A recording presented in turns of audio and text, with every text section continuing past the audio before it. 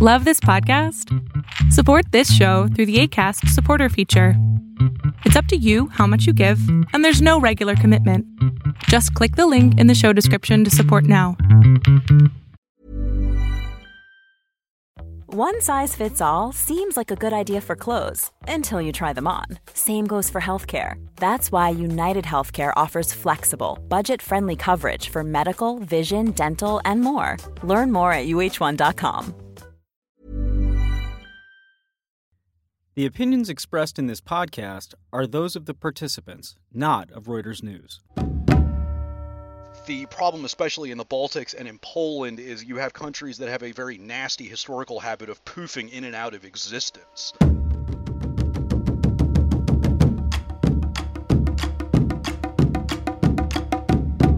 There are a lot of people around who don't remember the Soviet Union, but at one point it was incredibly frightening, and the NATO alliance was created to fight it off. Once the Soviet Union fell, many of Russia's former satellite countries rushed to join. Soon, Russia was completely surrounded by NATO countries on its western flank. This week on War College, we decided to take a look at what kind of shape NATO was in. You may be a little surprised by what we found.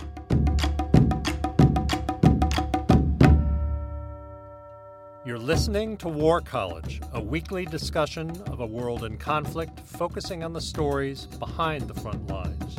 Here's your host, Jason Fields. Hello and welcome to War College. I'm Reuters opinion editor, Jason Fields.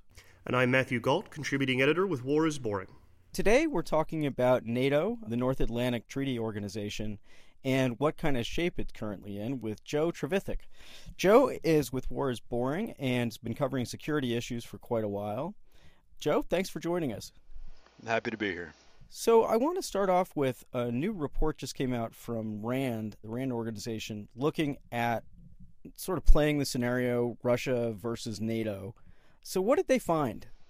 Well, the RAND report was pretty shocking. It basically postulated that if Russia were to invade the Baltic states of Estonia and Latvia specifically, but the Baltic states in general, which also includes Lithuania, that they would be knocking on the doors of these countries' capitals within 36 to 60 hours. So basically, less than a working week.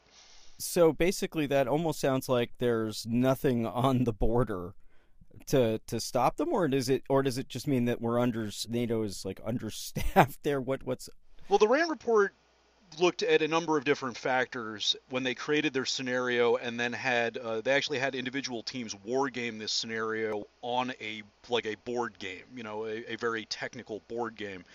And there's a combination of factors. There's a basic geography factor. If you look at the map, the capitals of Estonia and Latvia are both less than 150 miles straight down a highway from the Russian border.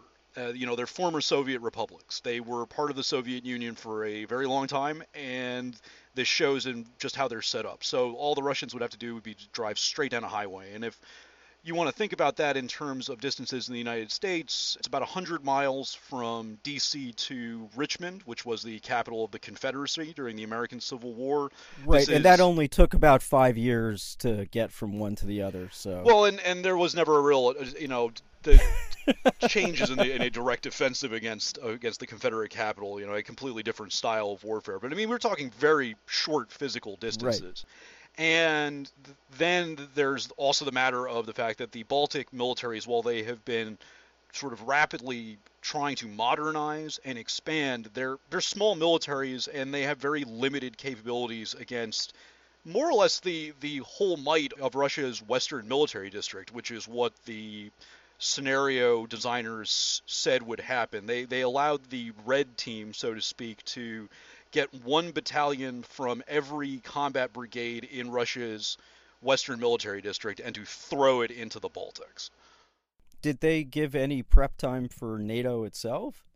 Like to move? Well, so this is the weird thing. I call into question their methodology in a number of ways, and one of the issues I had was that they really gave the blue player very little to use, and they really handicapped them severely in terms of the amount of forces they would have to work with at all, saying that it would be difficult, if not impossible, to basically move in the heavy armored forces and other really big combat units that would be needed to thwart this assault. But then they also said in their scenario that the attack came after a week of warning signs, which would have given NATO the ability to move forces into the region, and also suggested then that there would be an additional 36 to 60 hours to complete that movement to reinforce existing positions. So in my mind, that would have allowed for the additional movement of at least more American troops, maybe also additional. You have to look at the fact that the Poland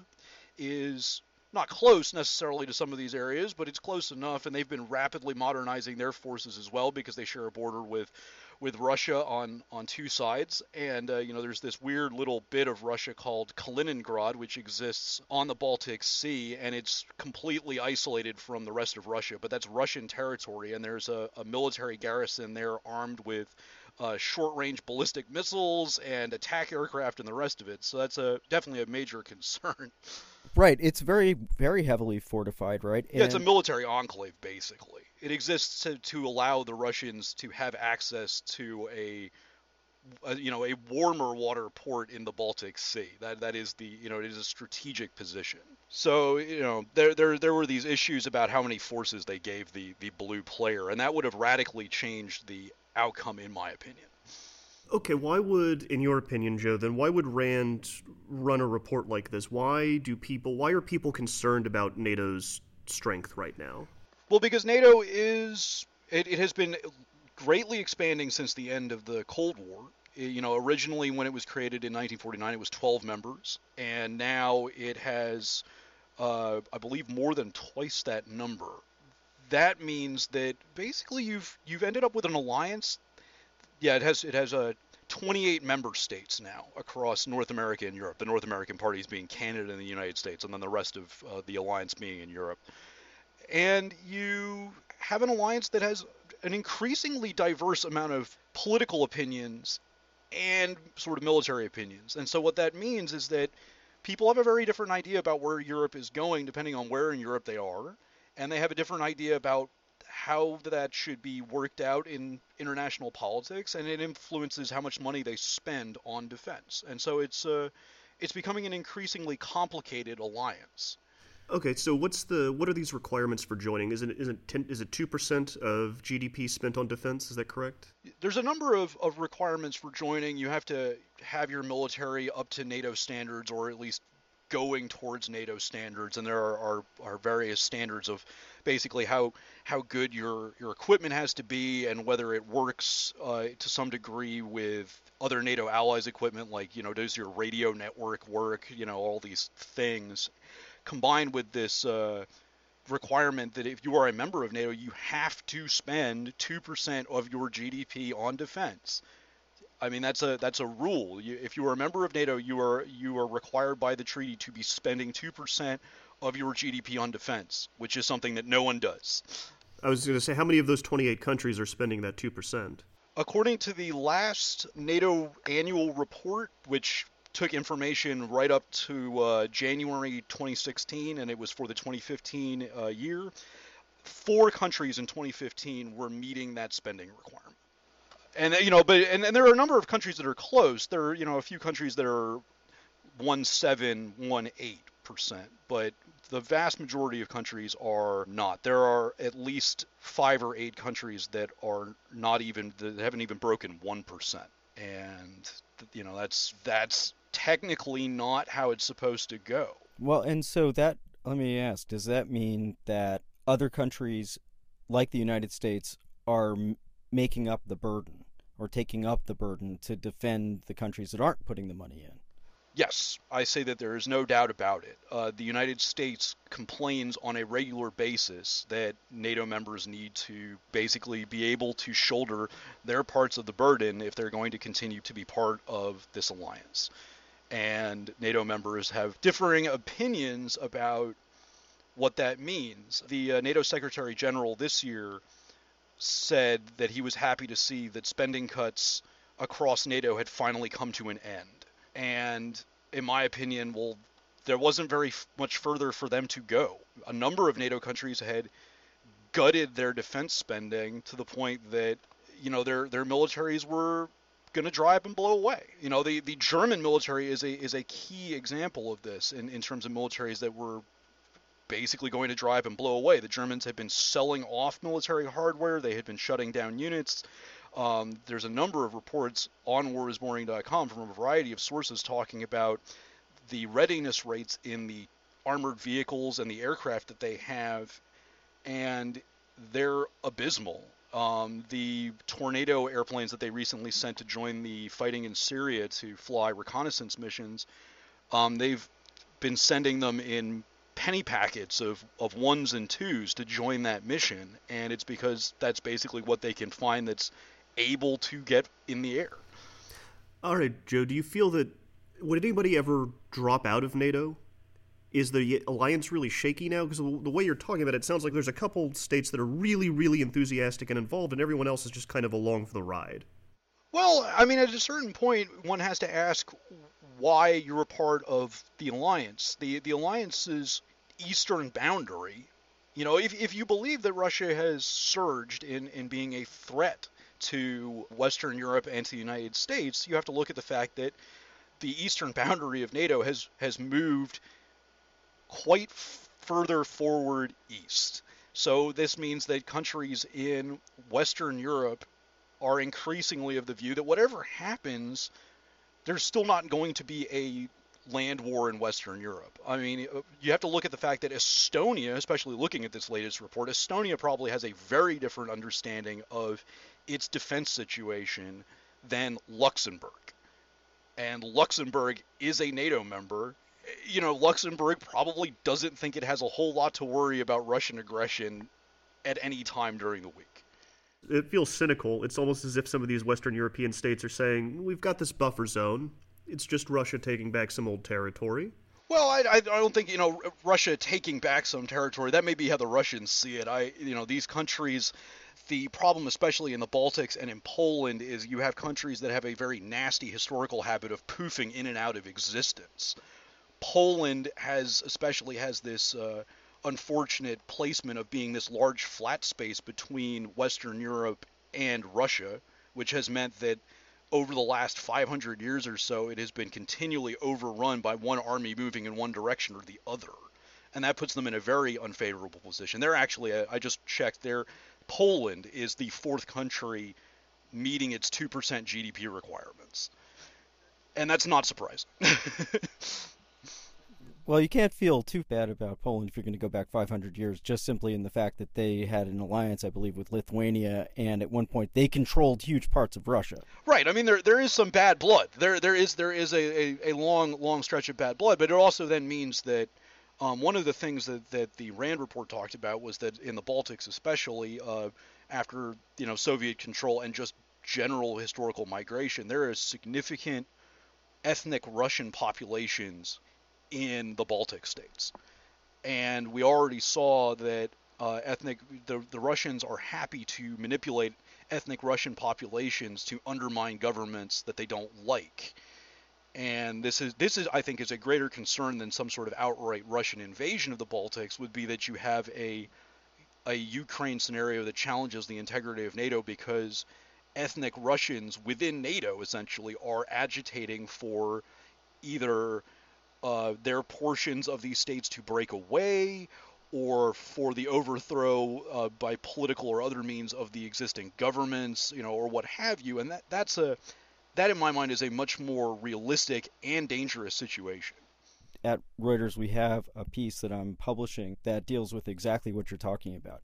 In Germany in particular, 2 million people came from Russia who were ethnic Germans and moved into Germany.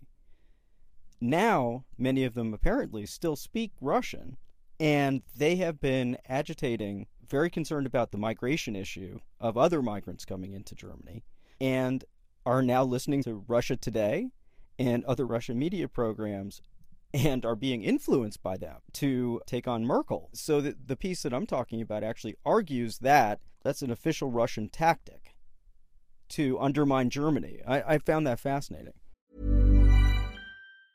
You should celebrate yourself every day, but some days you should celebrate with jewelry. Whether you want to commemorate an unforgettable moment or just bring some added sparkle to your collection, Blue Nile can offer you expert guidance and a wide assortment of jewelry of the highest quality at the best price. Go to BlueNile.com today and experience the ease and convenience of shopping Blue Nile, the original online jeweler since 1999. That's BlueNile.com. BlueNile.com. Cool fact, a crocodile can't stick out its tongue. Also, you can get health insurance for a month or just under a year in some states. United Healthcare short-term insurance plans, underwritten by Golden Rule Insurance Company, offer flexible, budget-friendly coverage for you. Learn more at UH1.com.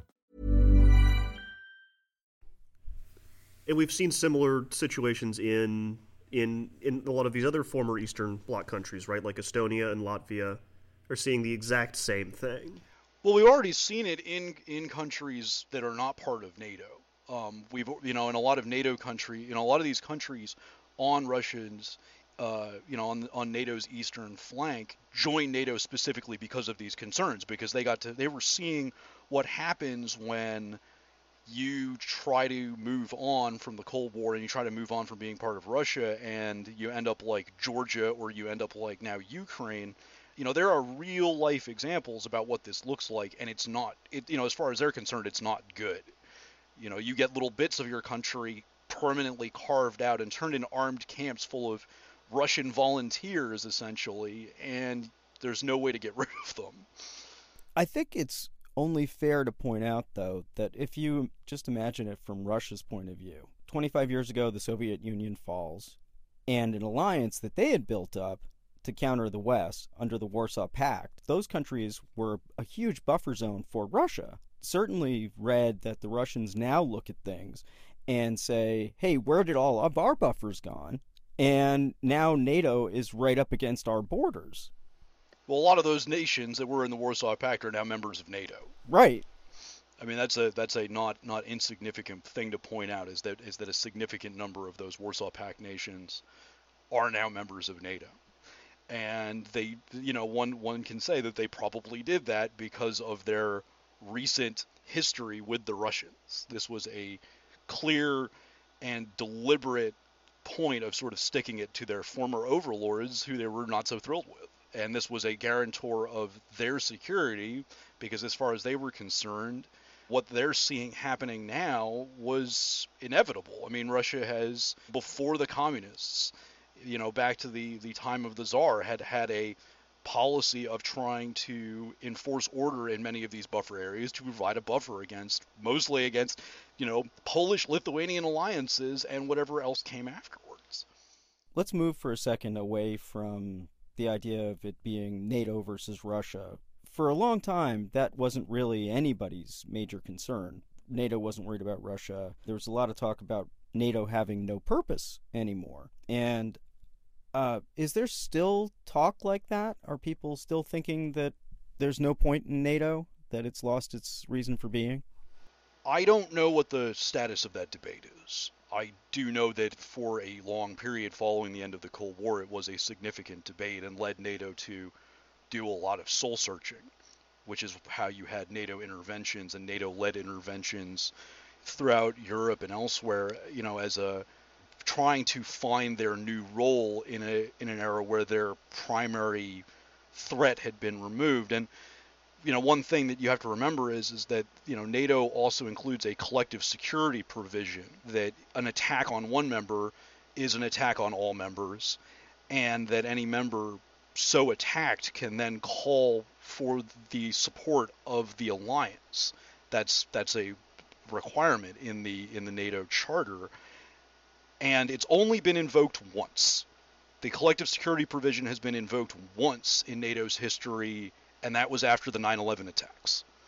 The United States invoked its rights as a member of NATO to call for NATO to provide additional support, and so NATO members supplied additional AWACS aircraft and other things to basically help guard American skies, plus additional just supply support and moving around other things and helping with that general security posture. I mean, that was a small NATO mission tacked onto the American mission of defending the homeland. I mean, something that's not happened since. And similarly, NATO members can call emergency meetings if they're worried about such things whenever they want. They have this right to call emergency meetings. The country that seems to take advantage of that the most is Turkey. And Turkey has done this 3 times in the last 15 or 20 years or so. And generally, it's not been because of threats from Russia. It's been threats on their southern flank. They have been concerned primarily about ballistic missiles being launched from various places in the Middle East across their borders. And so NATO has regularly deployed, the recent deployment of Patriot missiles to Turkey is actually not the first time that's happened. NATO deployed Patriot missiles to Turkey around the Gulf War for the same reason, concerned about Saddam Hussein's Scud missiles being launched into Turkey the same way. And so again, these are, not what we would consider to be traditional NATO missions.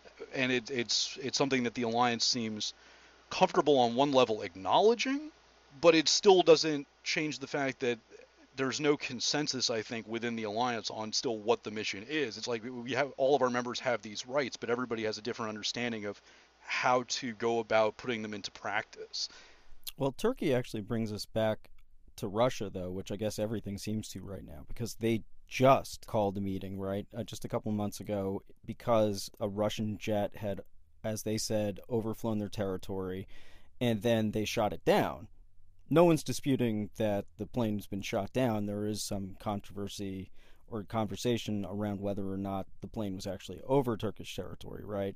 And so Turkey then immediately went to NATO under concerns that Russia might retaliate, right? Well, and just to make sure that Russia knew that, yes, we are still part of an alliance with a collective security provision. I mean, it was sort of trying to remind the Russians that, we're not Ukraine.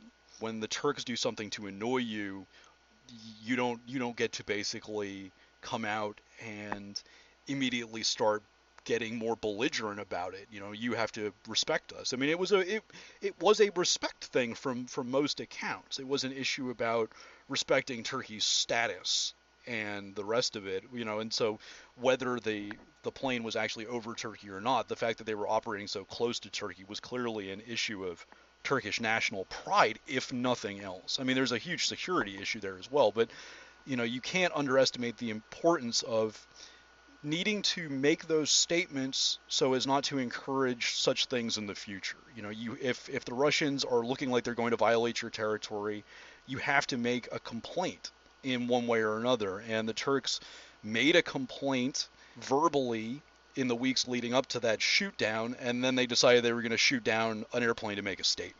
I mean, I think that's pretty clear. Whatever the exact facts are, it was a very clear statement to the Russians. It's almost as if we're watching Russia test the bonds of this alliance at times, even if it's just by accident. I think it would be stupid of them not to. Right.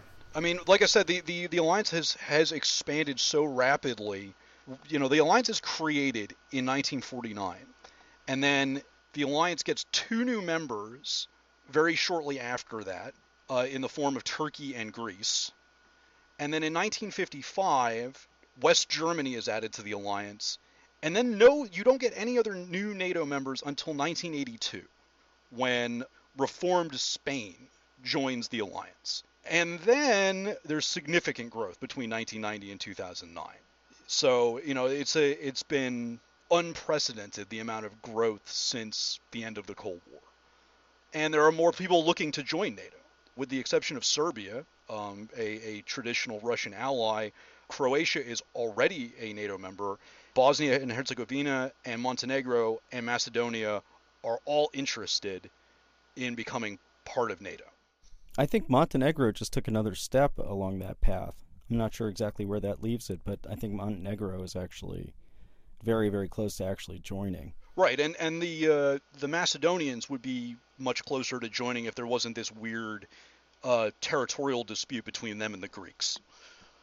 The territorial and the name. Well, but it's based on they the name. The literally are name fighting over is central to the territorial dispute. There is a province of Greece called Macedonia, and the concern is that as the former Yugoslav Republic of Macedonia gains more access to international organizations, they will petition for absorbing that part of Macedonia as well. But we digress. Yeah, I mean, but again, this is part of this weirdness of, NATO has a lot of countries in it, and you have to take into account all of their individual political proclivities, and that in turn creates a difficulty sometimes in getting the alliance to move forward in a cohesive way.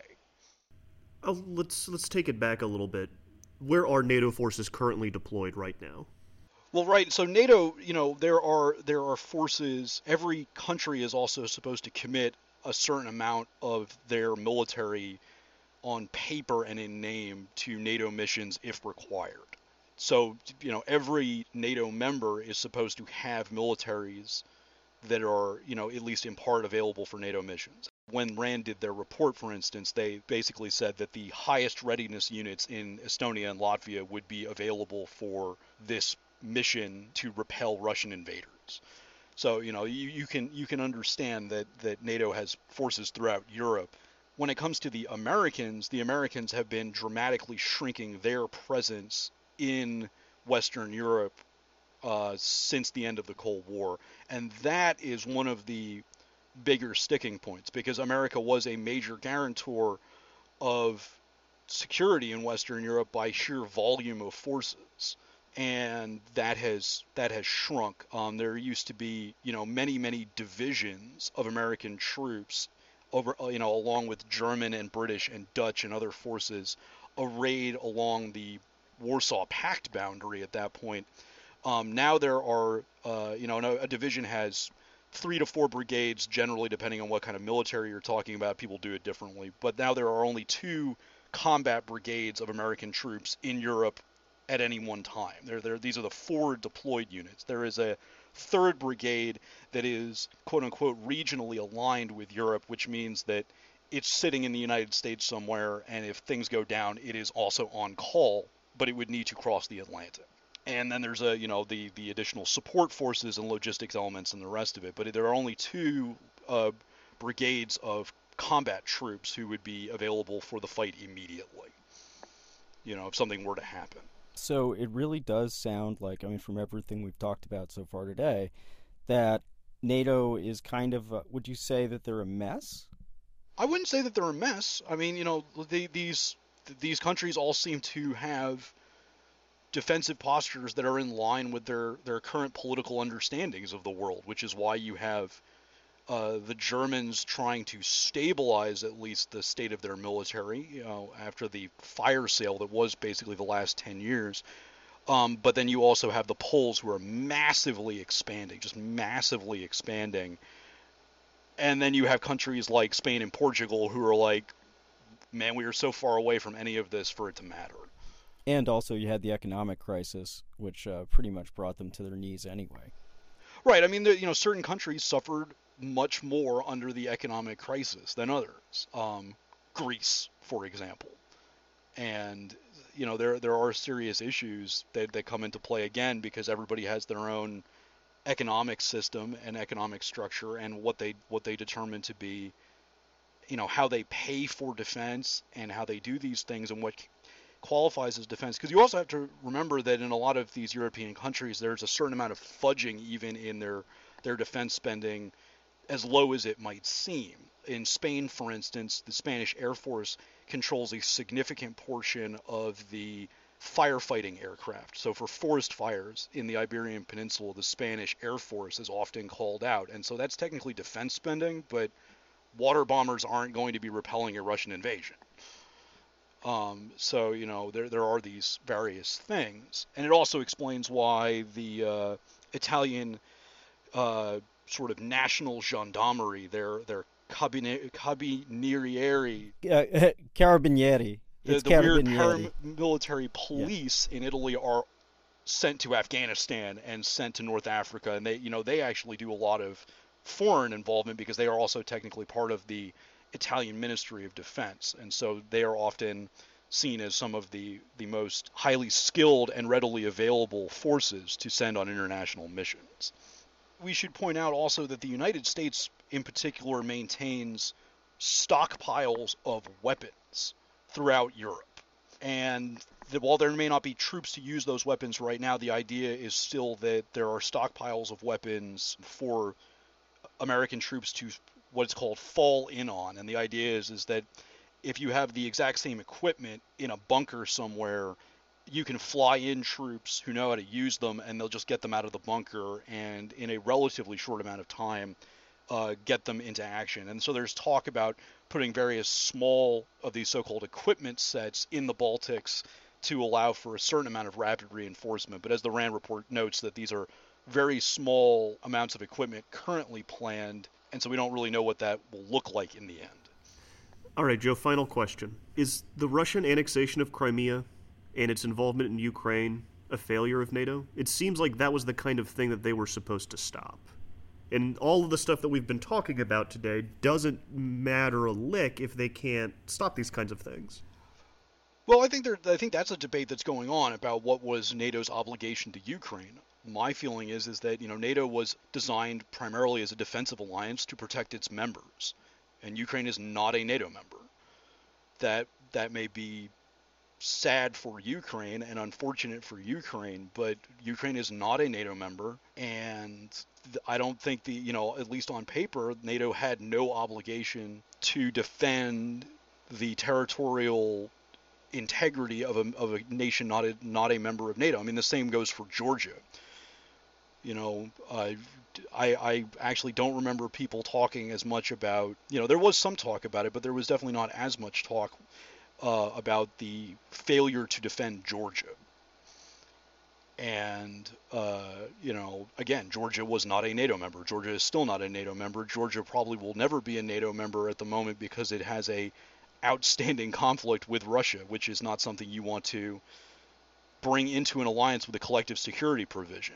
You don't want to bring in members that have outstanding actual wars with countries, because that's a surefire way to drag you into a conflict. And like any other alliance, the real importance is to never have to use it, right? Deterrence is the name of the game. The RAND report was talking about reinforcing deterrence. Their main gripe is that there isn't enough NATO power either near or inside the Baltic states to deter the scenario that they presented. The bigger issue that they were presenting was that basically, since NATO can't stop this, the Russians have got to be somehow considering doing this, because it would just be too stupid not to consider. And I disagree with that, because I don't think that that's how they would go about that. I think that they would be much more likely to attempt to destabilize these countries and then seek a political change that's in line with their agenda.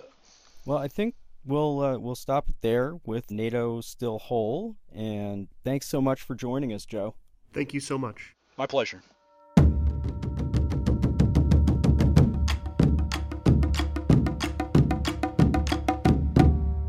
Next time on War College.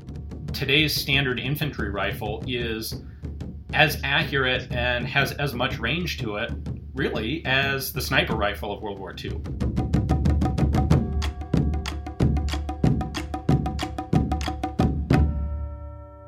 Thanks for listening to War College. For archived episodes and other Reuters podcasts, just search for Reuters in the iTunes Store. Till next week.